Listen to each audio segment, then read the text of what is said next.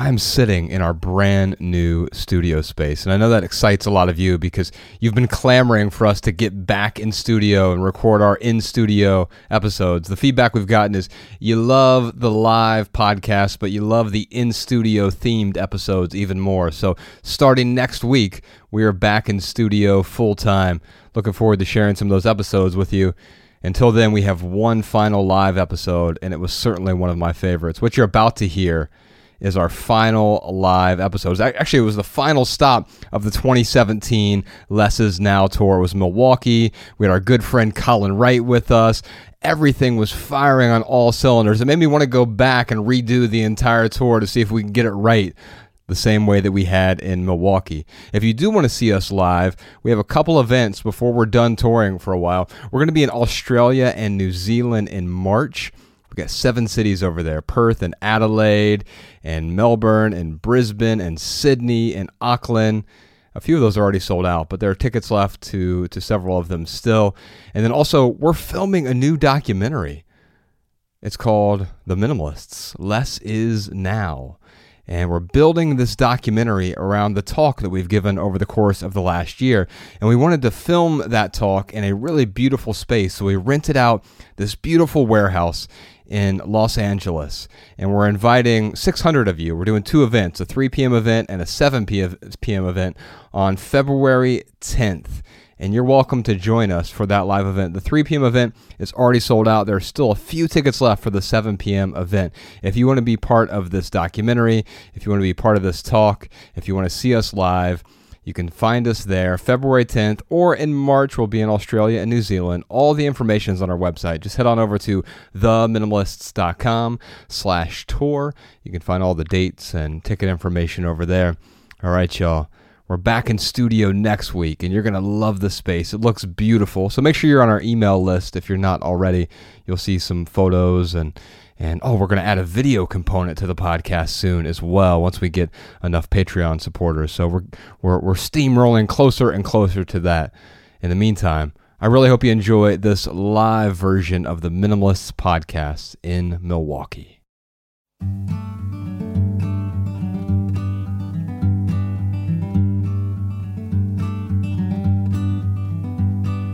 Every little thing you think that you need, every little thing you think that you need, every little thing that's just feeding your greed. Oh, I bet that you'd be fine without it. Live from Turner Hall, my name is Joshua Fields Milburn. And I am Ryan Nicodemus, and together we are the Minimalists live in Milwaukee.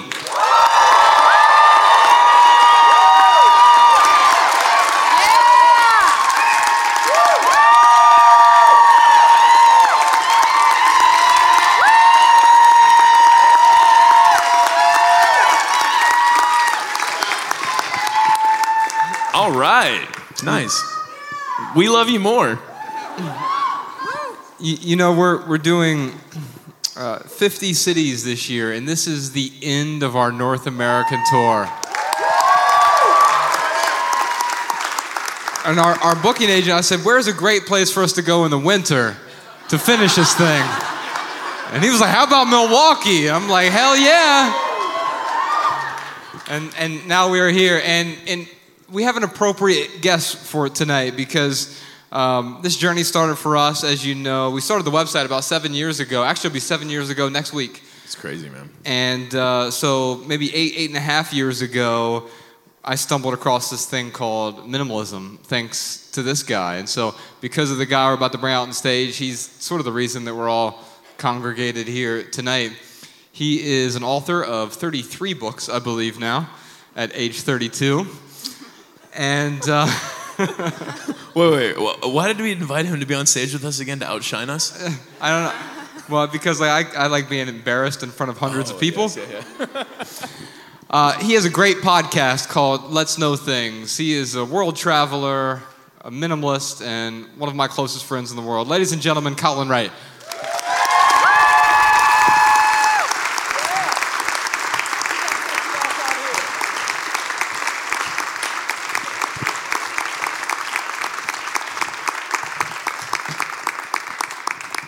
it's a hell of a bookend. 7 years have gone by since we started the website. Is it weird that I feel like we kind of still just started? No, it's not weird at all. We were just backstage talking about this. So our very first tour was 6 years ago, and the fourth stop we were in Knoxville, and no one showed up. And as we were leaving, we're waiting and waiting. As we were leaving, 2 people walked in, and like, hey, you're the Minimalists. Damn right we are. And we sort of just had a one-on-one session for an hour with 2 people. And there's something appealing about that. And now we're really fortunate that you all are willing to show up and even pay to get in. That's really amazing. So thank you for being here. And Colin, thank you for being here. It's been a hell of a journey for us. I know minimalism isn't your main gig like it is ours. But you started a podcast recently.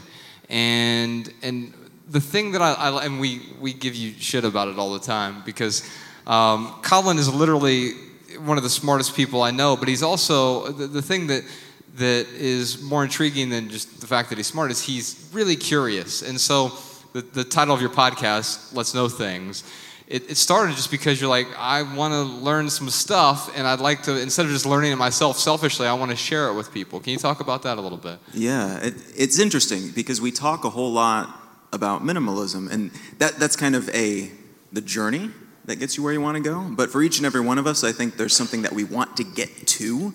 There's a reason that you're trying to clear away stuff, the inessential stuff. And it's like minimalism is not the destination. Exactly, yeah. And of course, life is a continuous journey, so that you're going to continue to iterate. But there's something probably that you have in mind that you're realizing that you're not able to do now. And for me, it was kind of like being able to sit and read a book all day and like never see anyone. And just sit there, glued to the book, and read about really obscure stuff that nobody else cares about. And then try to put it into a format in which I can make other people care about it. And share these things that I think are so interesting in a compelling way. And so the podcast really is about that at the end of the day. It's communicating things that I think are important that we don't have a whole lot of vehicles for delivering to people right now. The mediums that we have set up on the internet and elsewhere are not primed for this type of thing. And for me, what allowed me to do it is clearing out all that other stuff because frankly it takes a whole lot of time to sit and indulge in all of this reading and being isolated from society as I do it. Well, any introverts out there? And the interesting thing is like the topics they span such a wide variety. I mean, you on one episode you might be talking about genealogy and artificial intelligence, and then the following week you're talking about sex dolls, and it's a constant journey of sort of exploring. It almost sounds cliche, but like the hidden side of you go beyond the Wikipedia page in a way.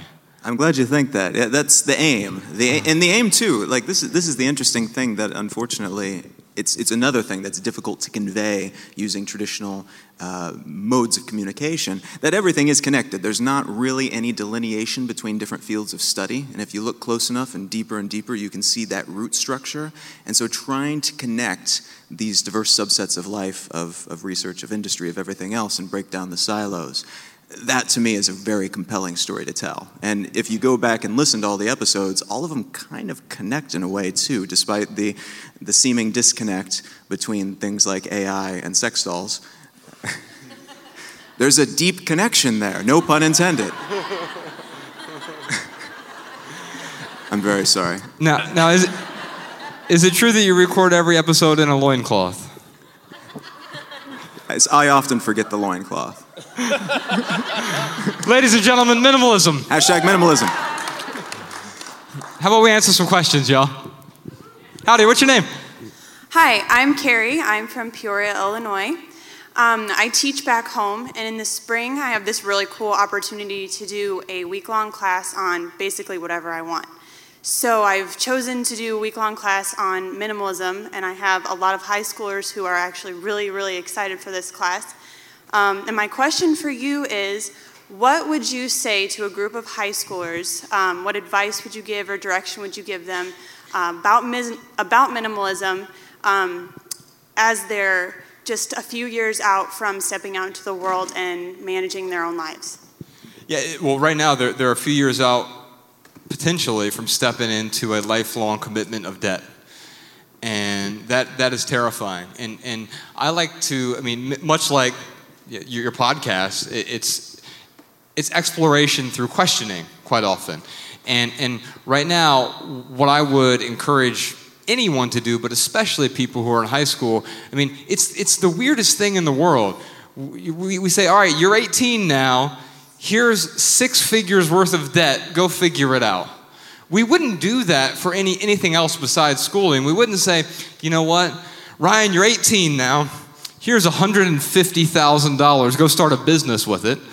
Or go start 10 $15,000 businesses with it. We don't do that, but we often get saddled with debt, and we don't know the direction in which we want to travel, right? And so I'm not going to sit up here and say that I think all schooling is inherently evil. It's not. I think there's certainly a purpose for it. But the question is, are you following someone else's path, or are you following the path that you want to follow? And then the question is, why is that your path, right?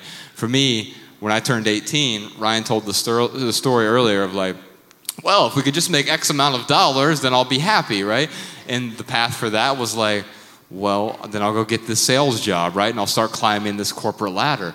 I never asked why.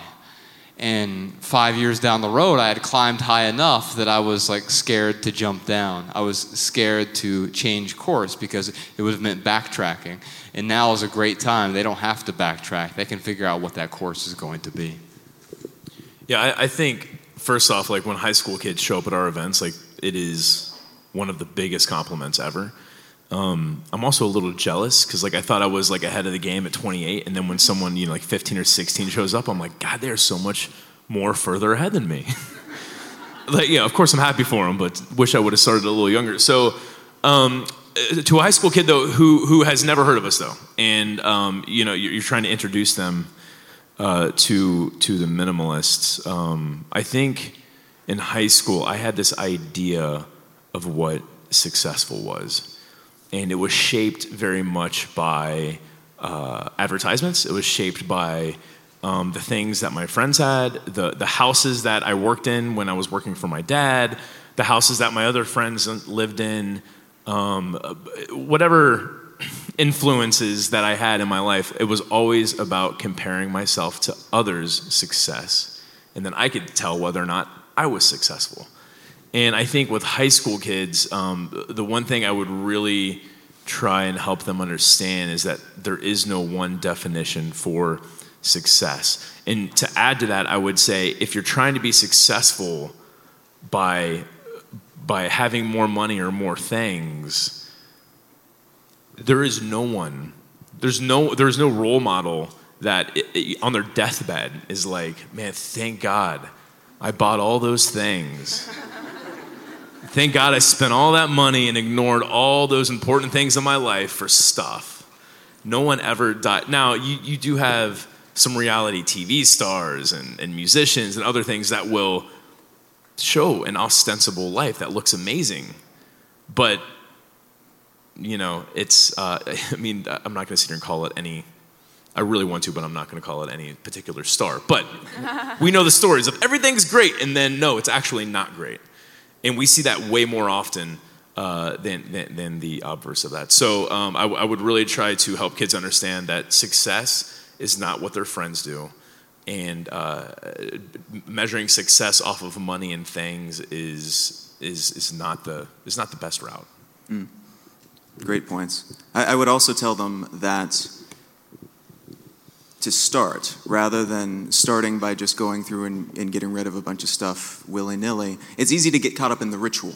And the rituals by themselves, like going through the habits and routines and walking those paces, that can be valuable unto itself, but it's even more valuable, I would argue, if before you start doing it, you take a great big step backwards and take a look at the big picture. Look at your life, look at what you hope to accomplish, look at where you want to go. Even if there's nothing specific, no specific career trajectory or passion that you want to pursue, even if it's just freeing up time to figure out what your passion is, having an idea of that first allows you to be a whole lot more particular and a whole lot more efficient in terms of what you reduce, in terms of the habits that you add into your routine as you reduce the number of negative habits that are not adding anything to your life. So taking that step backwards first, looking at the big picture, identifying which general direction you want to go, and then allowing that to guide what ritual or exercises you take on after that. Carrie, thank you for doing what you do, and thank you for making the ride up from Peoria. Really appreciate that. And I know there are other teachers in this audience, and I want to thank all of you as well. Yeah. Thank you. Thank you. Howdy, what's your name? Where are you from? Hi, I'm Andrea. I live just outside Milwaukee, and I'm so excited you guys are here. Thank you for being here. Thanks for making this the last part of your winter trip. You know what? We almost didn't make it here today. We spent about 8 hours at the Detroit airport today, and they delayed the flight, then they delayed it again, then they let us on the flight, and then the pilot was late. And then after the pilot showed up, they're like, all right, this is going to take 45 minutes to de-ice the plane.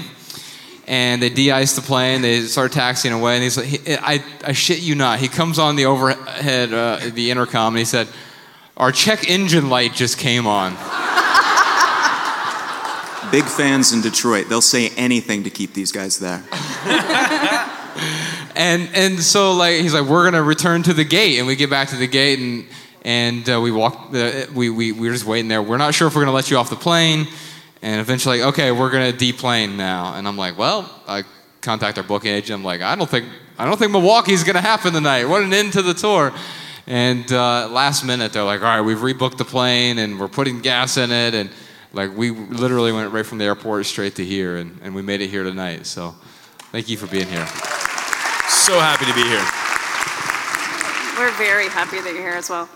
So my question, I'm curious about your typical day, week, month, and what makes now the happy life that you've dreamed of and that you've created for yourselves. What does that mean to you now, and what does that look like? My life is measurably happier than what it was, for sure. I think the biggest reason why it is happier is because I'm no longer chasing happiness. And instead, I'm living a meaningful life. And what that means for me is aligning my daily actions with what my values are. And that also means course correcting from time to time. I just wrote an essay recently about my need to say no. Like, I accidentally became busy this year. And for me, busy is the worst vulgar word in all of the English language. It's the worst four-letter word there is. And I accidentally allowed these. I said yes to a lot of things that individually were actually good things to say yes to. It wasn't nonsense. It wasn't like, well, I'm going to say yes to scrolling through Facebook for 7 hours today. It was saying yes to all of these things that independently were all really good things to say yes to. But when you stack them on top of each other, it's a couple years ago, the United Nations released their list of 163 priorities.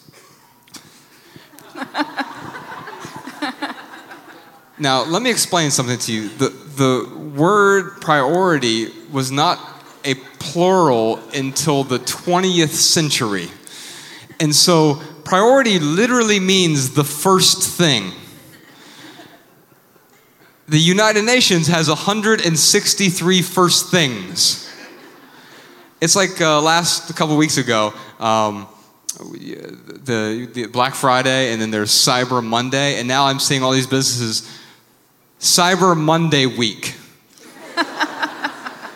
and it just becomes nonsense. And what I realized this year is like, oh shit, I've developed a lot of priorities. And my priorities started getting in the way of my priorities.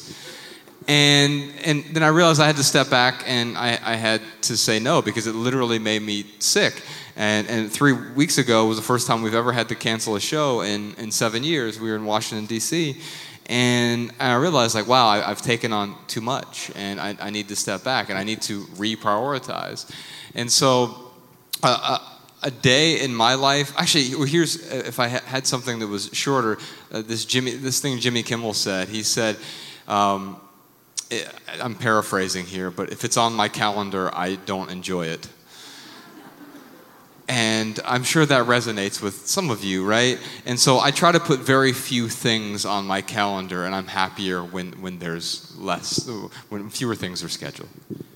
Yeah, I don't have any particular routine, especially with a crazy tour schedule. I mean, this year, at the beginning of the year, it started with we were going to film a special for Netflix, which we have an awesome relationship with. They're awesome over there.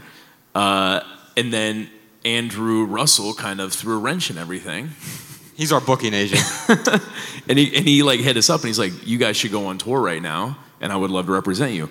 And this is like the first legit tour we have ever been on. So up until this year, Josh and I have been responsible for booking venues, showing up and setting up the venue, sound, lights, everything. Unfolding the chairs. Oh, I learned in London, England in 2014, I learned that I should bring an extra t-shirt with me because chances are I'm going to be really sweaty right before I get on stage. That also means borrowing couches, by the way. I've toured with these guys before, borrowing couches, borrowing beds, and sometimes it's the three of us on a futon, and Josh is a cuddler.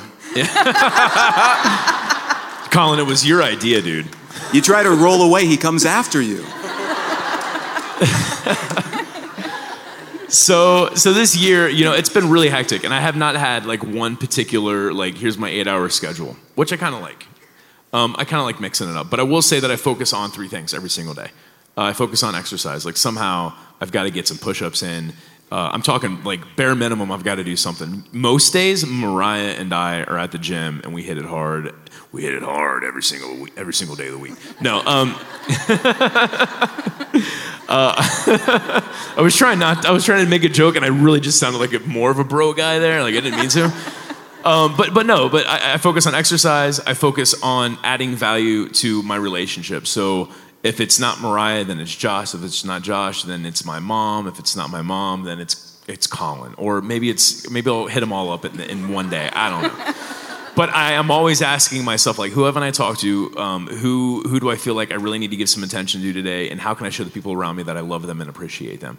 The third thing is I will take at least, if it's not 5 minutes, it'll be a minute of meditation, and I will take a second to try to reset myself a little bit.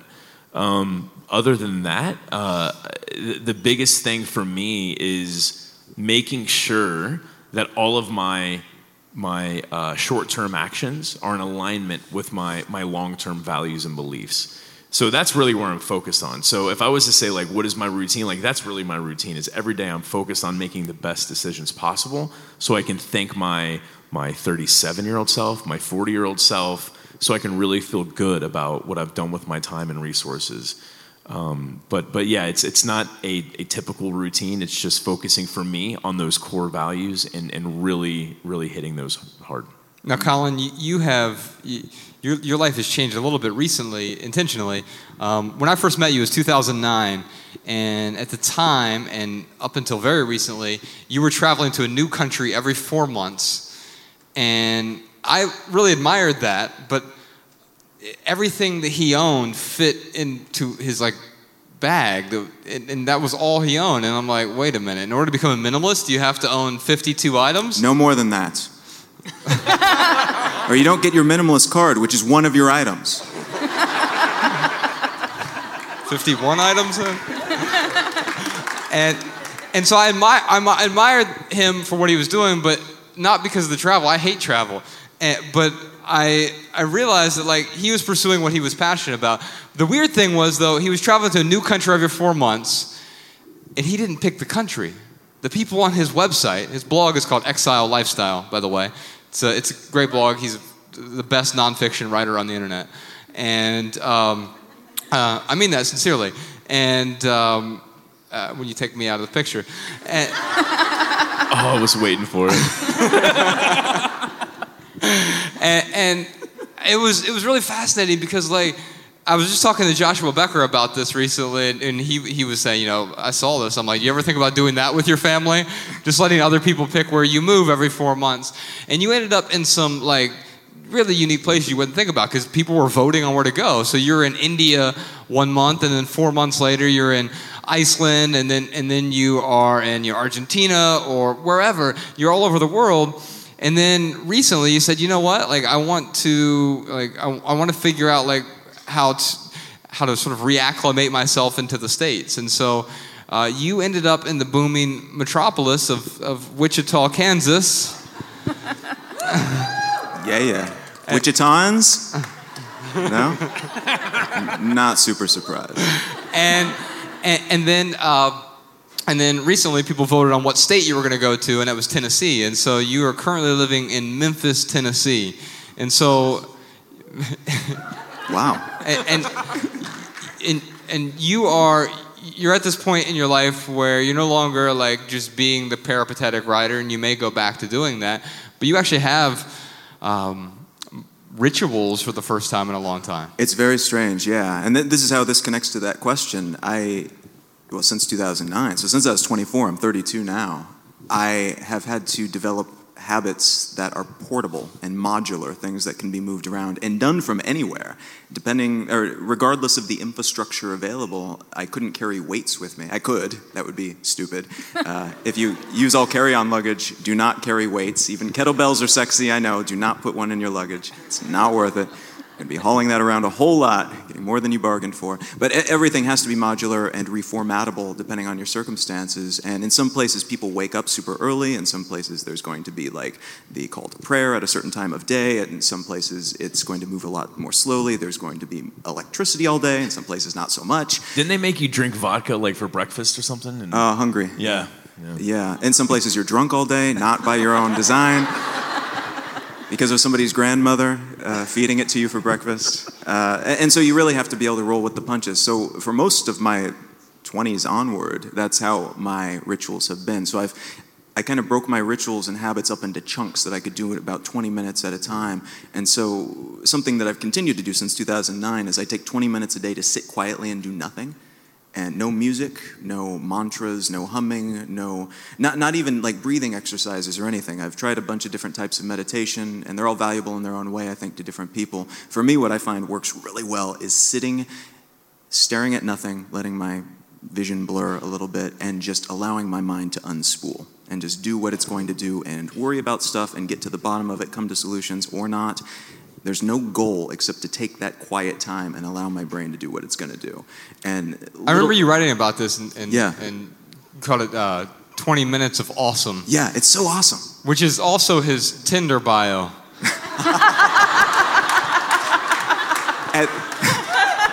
20 minutes might be a stretch. But little things like that are amazing, and they're portable throughout your life, wherever you go geographically. Workouts are the same, body weight resistance workouts.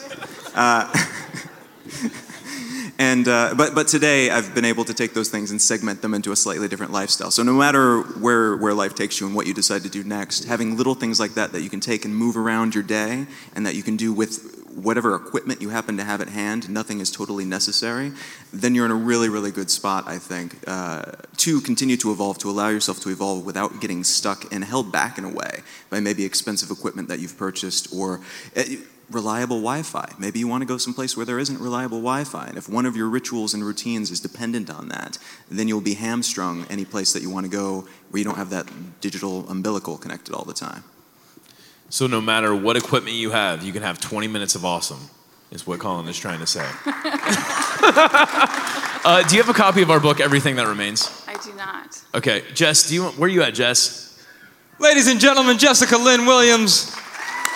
She is the social media behind the minimalism, and she's pretty awesome, yes. She's very good. We could not do, the reason why our social media looks awesome is because Jess is a millennial and gets it. We cannot do it without her. I just don't want to feel like I'm selling you a copy of the book. So Jess will give you a copy of Everything That Remains. But it does have some stuff in there about rituals. We talk about the 20 Minute of Awesome, and there's some other things in there too I think you'll find valuable. Thank you very much. Thanks for the question. Thank you. One sec. So before we move on, if you're listening to this at home and you have a comment or tip for anyone who asked a question today, you can give us a call, 406-219-7839, or send a voice memo right from your phone to podcast@theminimalists.com. It's my favorite part of the show. At the end of the show, we air a handful of comments and tips from our listeners, which I borrow and incorporate into my own life at some point. All right, Ryan, what time is it? It is time for our hashtag Ask the Minimalists lightning round, where, we usually answer questions from social media, but Josh won't be on his phone up here while you guys are here. So we'll take the questions in line. Yeah, we're on all the socials at the Minimalists. We usually answer questions from there, but what we try to do is we just try to wrap it up with a really pithy answer that you could tweet, but because it's on the spot, we'll ramble on a bit and then we'll give you something tweetable at the end. How's that? My question is not about physical items, but instead on the emotional side. So how do you manage your emotions that you have accumulated throughout your childhood? So an example is, my family is not very close. Whenever we would do something as a family, my father's reaction would always be, if we have to, or I guess, or some similar negative reaction. So every time I would feel such guilt and feel really bad for my mom. And he could have totally been just joking around, but I took it as him being serious. So now that I'm in a serious relationship and my boyfriend does the same thing, I get excited about trying something new or doing something I've not done in a long time, and his response is the same way, which is totally fine. That's his personality, and I do not want him to change or not feel comfortable being himself around me. So, and we have talked about it, and he explains that he's joking, but I become overwhelmed with guilt and sadness every time still. So what I'm asking is, how would you go about removing those childhood emotions that are getting in the way from growing and moving forward? Also, I know that we are different than my parents, but how do you control the worry? And also, I'm aware that this is all on me. This is not my mom or dad or boyfriend's fault. I choose how I respond and how I handle situations. Wow. So is he here tonight? He is, yes. Okay. And I didn't tell him the question. Yeah. And my first thing I was going to say is, if you've talked to him about this before and he still reacts like that, that's pretty shitty of him. Well, but here's the good news, dude. You're totally off the hook because you haven't had this conversation yet. You're just not off the hook after tonight, because here's the truth. You're taking ownership, right? You know, there's like this old cliche, like if I point to Colin, like, one finger's pointing at him, but three are pointing back at me, right? And you're actually pointing this back on yourself, and you're taking ownership of the situation. You're saying, how do I get rid of the guilt? But the truth is, you need him to be supportive first. And my guess is he doesn't understand those behaviors. We all have our little tics, right?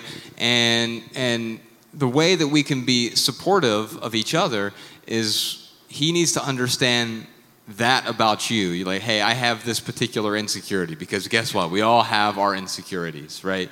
And he needs to be able to adjust his feedback, his commentary, his interactions with you accordingly. Doesn't mean that he needs to coddle you unnecessarily. That's not what you're asking for. I can tell that's not what you're asking for. What you're asking for is a little bit of understanding. And my guess is it's a serious relationship, you said. Your boyfriend loves you, right? Yeah, absolutely. And so he wants to support you. And so what he's going to need to do is look for feedback, not criticism, because what you're seeing this as right now is criticism. You say something, he's like, if we have to, or do we have to do that? And the thing is, like, that's part of our culture, sadly, right? Most of us live remarkably unremarkable lives because we've been given this template of like we're fulfilling this sort of sitcom role of life sometimes, and we need to step back from that. And so all you're doing right now is you're asking for support, and I want to applaud you for taking ownership of the problem, but also for asking for help. And I think you need to be willing to reach out to him whenever something upsets you, and say, hey, look, like I'm trying to detach from this emotion. And I can tell you over the years, if I have one superpower in my life, it's detachment. But it took a long time to get there, and it's not an actual superpower. It's like building a muscle, right?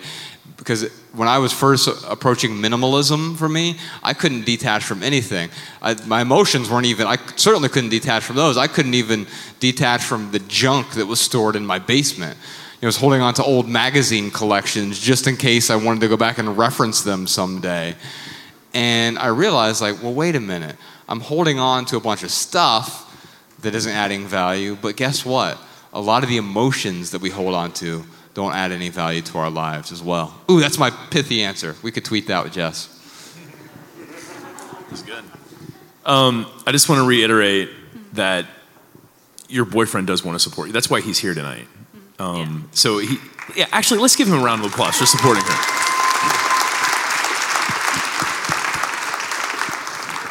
So just to reiterate what Josh was saying, having that conversation and being clear on where you need the support, that might need to be refined a little bit. The other thing too, here's the biggest part, is you have to support him as much as possible. Mm-hmm. You can't just demand support and not support the other person. And I think that is where I failed mostly in my relationships. Like, I'm not going to do anything until you do something. What a horrible attitude. And it ruined a lot of my relationships. Yes, ask for the support, and then you got to support back. To answer the question, I guess like my pithy answer for like letting go of the childhood stuff. So here's how I look at my childhood. Here's my pithy answer: is our childhood, it shapes us, but once we leave the home, we get to form how we want our lives to be. And what I mean by that is when I look at I got relatives in prison. I got relatives who are hooked on heroin.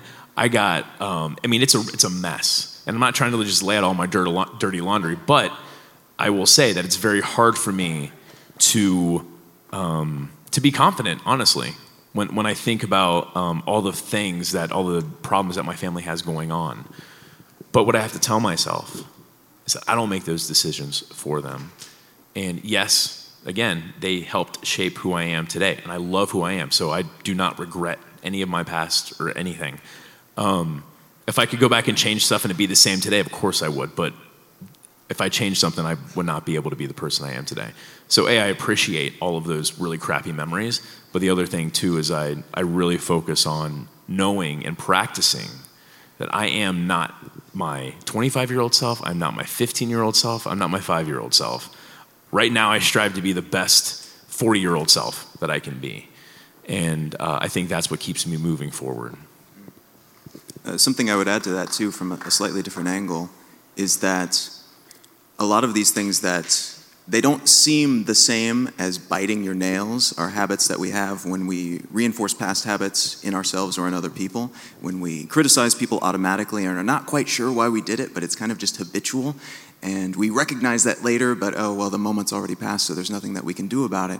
But noticing is important, and recognizing when you do that to yourself, when you recognize that maybe you're reliving something that you don't need to relive because history is not destiny, or when you realize that maybe you're doing the same to somebody else, and we all have something that we do that we don't realize until a certain point in our life annoys the hell out of other people or hurts other people.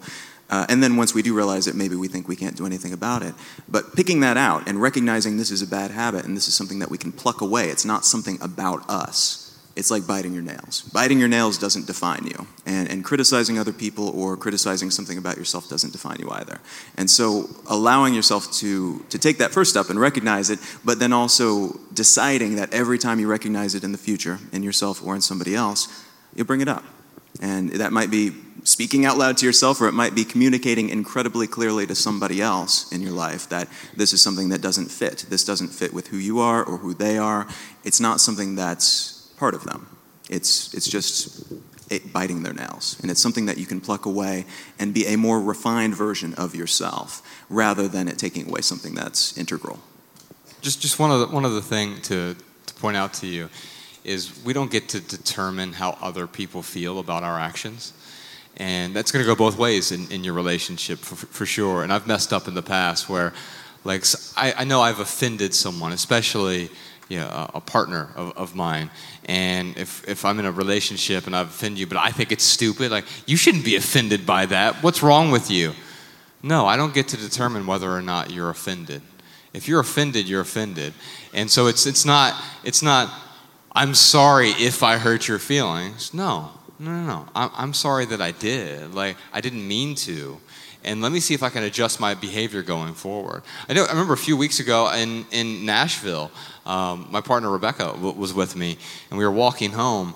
And I know that, like, I was just super tired, and I wasn't giving her the attention that I should have. And, like, I could tell she felt, like, turned off by the interaction we were having. And I just paused, and I said, hey, look, I'm really sorry. I can tell that right now I'm making you feel a particular way. And I realize that is on me. I take ownership. And let's talk about this real quick. I'd like to see what I can do better in the future so that I make sure this doesn't happen again. And so adjusting my behavior so that I realize I can't please everyone as well, but you also don't get to choose whether or not other person's feelings are hurt. And the same goes for your boyfriend. If he offends you, it's not your fault that you've been offended. It's simply that you were offended by it. And then how do you adjust your interactions going forward to help fix that? Thanks for being here. Thank you. Thank you for the question. Howdy. Hi. What's your name? Lindsay. I'm from Fort Wayne, Indiana. Oh, thanks for making the ride. Thanks. Coming up. So this is the second time I've seen you, and since I've seen you last, I've gotten rid of 70% of my personal belongings. And Wait, did you say 700%? Yes. 700. I also have 52 things. Math with is me, amazing. She went out, she bought 7 times more of the stuff she had, and then got rid of it all. And I've also changed my career. So Congratulations, that is awesome. Yep. I Bravo. decided Yeah. that it was not meeting my needs for short term or long term, so I decided to change. The issue I'm having, and maybe that's not an issue, is I'm now happy and I don't really know what to do with that. That sounds so weird. I have all of this time and I'm like, My problem is I'm too happy. I don't know what to do. Well, you're welcome. Next question. Actually, we need to put that like on a book cover somewhere, right? Yeah. You're welcome. After reading this book, I'm too happy. I mean, there is actually a problem. I mean, you're not saying that you're manic, right? No. And so what you're saying is like, wow, I feel different from how I have felt in the past.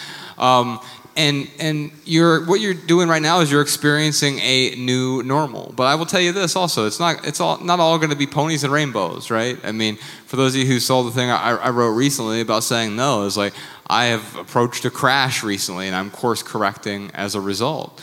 And so there will still be new problems. Here's the good news, though. That's not bad news. It's actually good news, because they're better problems, and you're improving your problems. What we're not doing is we're not putting oil all over the road to create no friction whatsoever. You want a little bit of friction. That's how you get traction. That's how you move forward. That's how you grow. And so I think where you're at right now, you may be in a spot that you're like, wow, this is feeling great, but in time that's going to become comfortable. It's going to go from a 10 to an 8 to a 6, and all of a sudden you're like, okay, this is still pretty good, and I don't want to give it up. Put yourself in a situation of discomfort, and that is the place from which you will grow. That's my pithy answer, Jess, wherever you are. Man, I could give you a pill right now, and it could make you... Yeah, he could. This is that kind of event. This is a figurative pill. But there are these pills out there. But I could give you a pill right now, and it would make you feel like however happy you are right now would make you happier. Okay? So here is, let's think about an X, Y graph. This is For those of you at home, he's think of a graph. Think of math class. So X, yes, think of math class. Think of graphing. No, but think about like X being time and Y being the level of happiness. So right now, today, this moment, I'm going to put you here. And then tomorrow, that pill is going to keep you there. And it's going to keep you there the third day. And so on and so forth. What happens is that because of our silly human brains, this becomes normal. And that becomes the new X. And I'm saying this because we have this really just crazy like saying in the Western world of, if you find something you love to do, you don't ever work a day in your life. Yeah. And it's bullshit. Like, it really is. Now, I'm not saying, there's probably someone here, or if not, there's someone in the world, many people in the world, who can say that. There is always going to be an exception to a rule. Those are exceptions to the rule. By and large, I feel like that is not a reasonable expectation for every single one of us sitting in this room. So for me, happiness is not the point anymore. Happiness is a beautiful byproduct of what I do, trying to live a meaningful life. And that is really what I focus on. So if I had to guess where you're at right now, I'd say that you're bored. You're happy, but you're bored. And that's okay. But the way you got happy is you took so much action to get there. And you had a goal, and you got there, and you decluttered, and great, and now you have made room for something else. You do have to figure out what that something else is. There is something else there, but you've got to be able to determine what that is. If I had to give like the pithy answer, it would be sitting around and doing nothing while you're happy will always lead to you being unhappy. Does that make sense? Very much so. You kind of nailed it there with the board. So I just don't know where the direction is. Right. So this is what I would encourage you to do is just. I'm tempted to just ask you right now, like, just name one thing right now that you really want to put time into that you literally have put no time into over the last 6 months. Community service. Okay. Perfect. Start there. And if you got 5 things and you feel really strongly about 5 things, that's great. You've got a lot of interests. That is awesome because a lot of people don't start with that many interests. Write them up on little slips of paper, put them in a hat, and pick one out and start there. But the thing that you said, community service, right off the bat, that tells me that's probably the one thing you need to start with. So I would start with some community service. Now, don't feel like you got to put in 40 hours a week of community service. Just start with an hour. What do you have a week? Even if it's a half hour. Like, I know when Josh and I, when we go to the soup kitchen and we put an hour in, like, they're so thankful. If we put 6 hours in, they're just as thankful. So don't overcommit. Start small and then, kind of layer up as you go. But yes, again, sitting around while you're happy will always lead to you being unhappy. A mental model that helps me with this, because I dealt with the same thing, particularly back in 2009 when I went from working like 100 hours a week running a branding studio in LA to suddenly having essentially 24 hours a day to spend doing whatever, which is a really crazy shift. And there are moments where you're like, I am wasting my time. I once had goals, I had purpose, I had stuff to do. But the thing that I tend to think about, or I think in terms of now, is that every time you free up time, energy, or resources, and that's kind of what minimalism and intentionality in general is all about, it's almost like you're undergoing some kind of industrial revolution, and suddenly you have access to this new power source. It's steam power or electricity, and if you think of this little hamlet on the hill and they've got no electricity, and suddenly it's electrified, they have a lot of potential to do a bunch of stuff. But the infrastructure's not there yet. And so what you want to do is go through and build the infrastructure and make sure you can utilize this new torque that you have access to and recognize that you are empowered in a new way to spend all of this time, energy, and resources on new things. But you want to do it in a way that doesn't blow anything up. You don't want to set that hamlet ablaze. You want to make sure that you're building slowly but surely something that's more powerful and hopefully in a lot of ways better than what was there before, a more refined version of what was there before. So that's a mental model that helps me as I increment in these different ways. Every time you get a little bit healthier or you get a little bit more time or you feel like you developed a new skill or learned something new, that's a new mini industrial revolution and you get to choose how to spend it, but you want to make sure that, like they were saying, that you do it well. You don't burn yourself out and you make sure that you think very carefully about what you spend it on. Thank you very much. Thank you. Congrats on everything. Keep up the great work. Real quick, we like I said, we just landed and ended up here, so we won't have time for an added value segment because nothing has added value to our lives in Milwaukee yet. Because except all of you, we haven't been outside of the walls here. But have you guys heard of Uber? Really helped me get here today. But I do want to say this venue is one of my favorites, and I'll tell you the reason why is when we got here, they're like, oh yeah, we have a coffee shop and a barista downstairs. I'm like, that's pretty cool, a venue with a coffee shop. No, like they set up just for their performers. They have a coffee shop that's functioning downstairs, and it's Collectivo Coffee, which is my favorite spot in Milwaukee. So if you're listening to this at home and you want some great coffee the next time you come to Milwaukee, check out Collectivo. Sean, do we have time for one more bonus question? Can I get a thumbs up back there? Yeah, okay. We got time for one more question. I apologize to other folks who were in line, but we'll do a quick bonus question here. All right, y'all, quick interruption. If you want to listen to our bonus episode this week, as well as all of our past bonus episodes, head on over to theminimalists.com and click donate at the top of our website. Each week we publish the Minimalists private podcast exclusively for our Patreon supporters. This private podcast shows up in your normal podcast feed like Apple Podcasts, Overcast, Google Play, or whatever podcast app you use, and it shows up right next to our normal weekly podcast. You know, the one you're listening to right now. And being a Patreon supporter also gets you first access to the best tickets to all of our live events, as well as access to our monthly private live stream video, which is called Ask the Minimalists Anything. It's worth noting that none of this money goes to me or to Ryan. Instead, we're using your contributions to build a new podcast and film studio in Los Angeles so that we can create more meaningful audio and video creations. If you already support this podcast, thank you. I know that $2 often doesn't sound like a lot of money. I mean, it's less than a cup of coffee, but it is your support that keeps this podcast 100% advertisement free, because advertisements suck. And if we can just get 2% of our audience to support this show, then we'll have enough funds to produce some amazing new creations. Your support is truly appreciated. All right, y'all, back to the regular show. Before we wrap it up, I just want to acknowledge a few folks. We've been on tour all year. Like I said, we're doing 50 cities in 1 year. This is wrapping up all of North America. And on the road with us in every single city, we have Jessica Lynn Williams and Podcast Sean. He's always hiding back there in the shadows. We love you, Sean!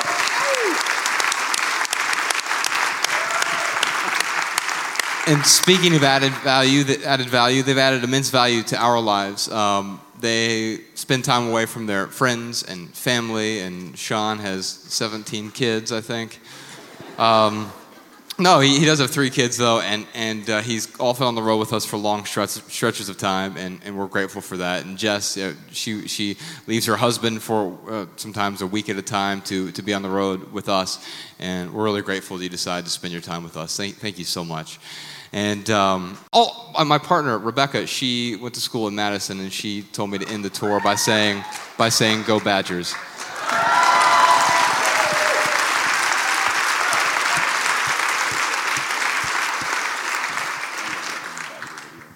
Last person tonight I want to thank is you. I know you spent some money to get in here. We're really grateful for that. It allows us to pay for all the staff and security and even have a bed to sleep in tonight, and definitely grateful for that.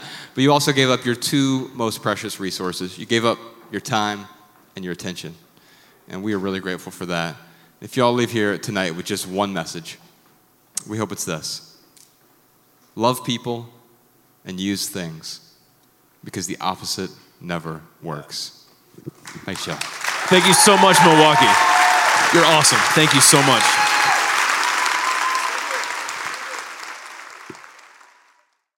Hello, I'm Lari from Brazil, and this is for the lady who asked about minimizing beauty products on episode 116, Resonate. First, don't let social media like Pinterest and Instagram compel you to consume. It's easy to mistake inspiration with comparison. To me, minimalist beauty could be about enhancing what you have, instead of spending time and money trying to change it. I found freedom in embracing my natural hair texture and color.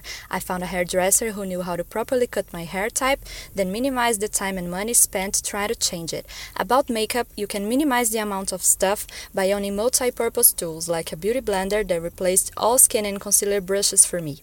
Get rid of repeated items and throw away expired makeup, as it can grow bacteria and cause breakouts.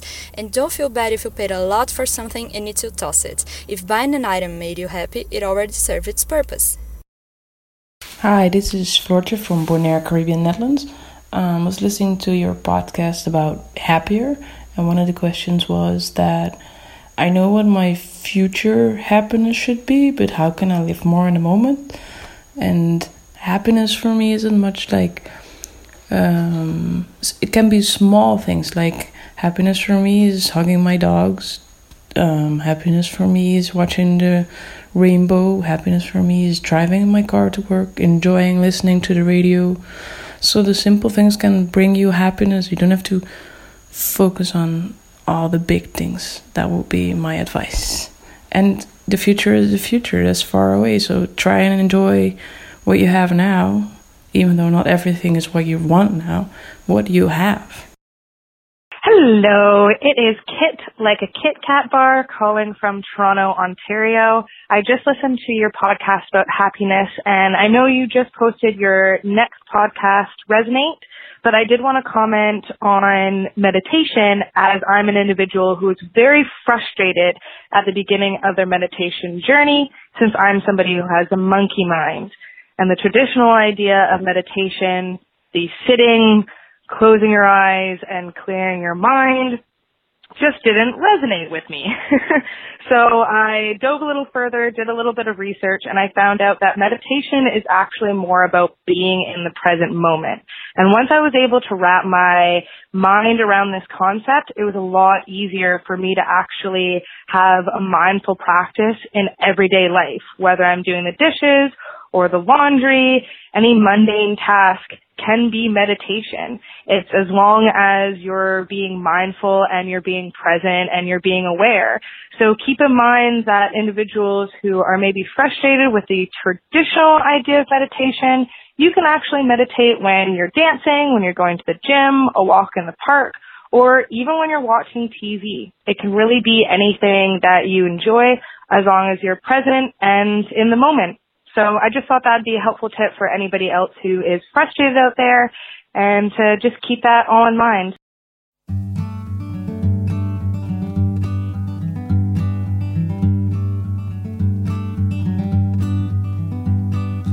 Every little thing you think that you need, every little thing you think that you need, every little thing that's just feeding your greed. Oh, I bet that you'd be fine without it.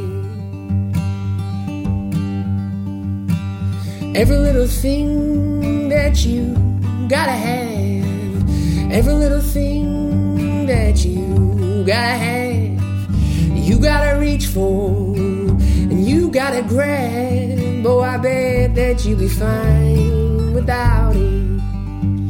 So tear your eyes away, or tear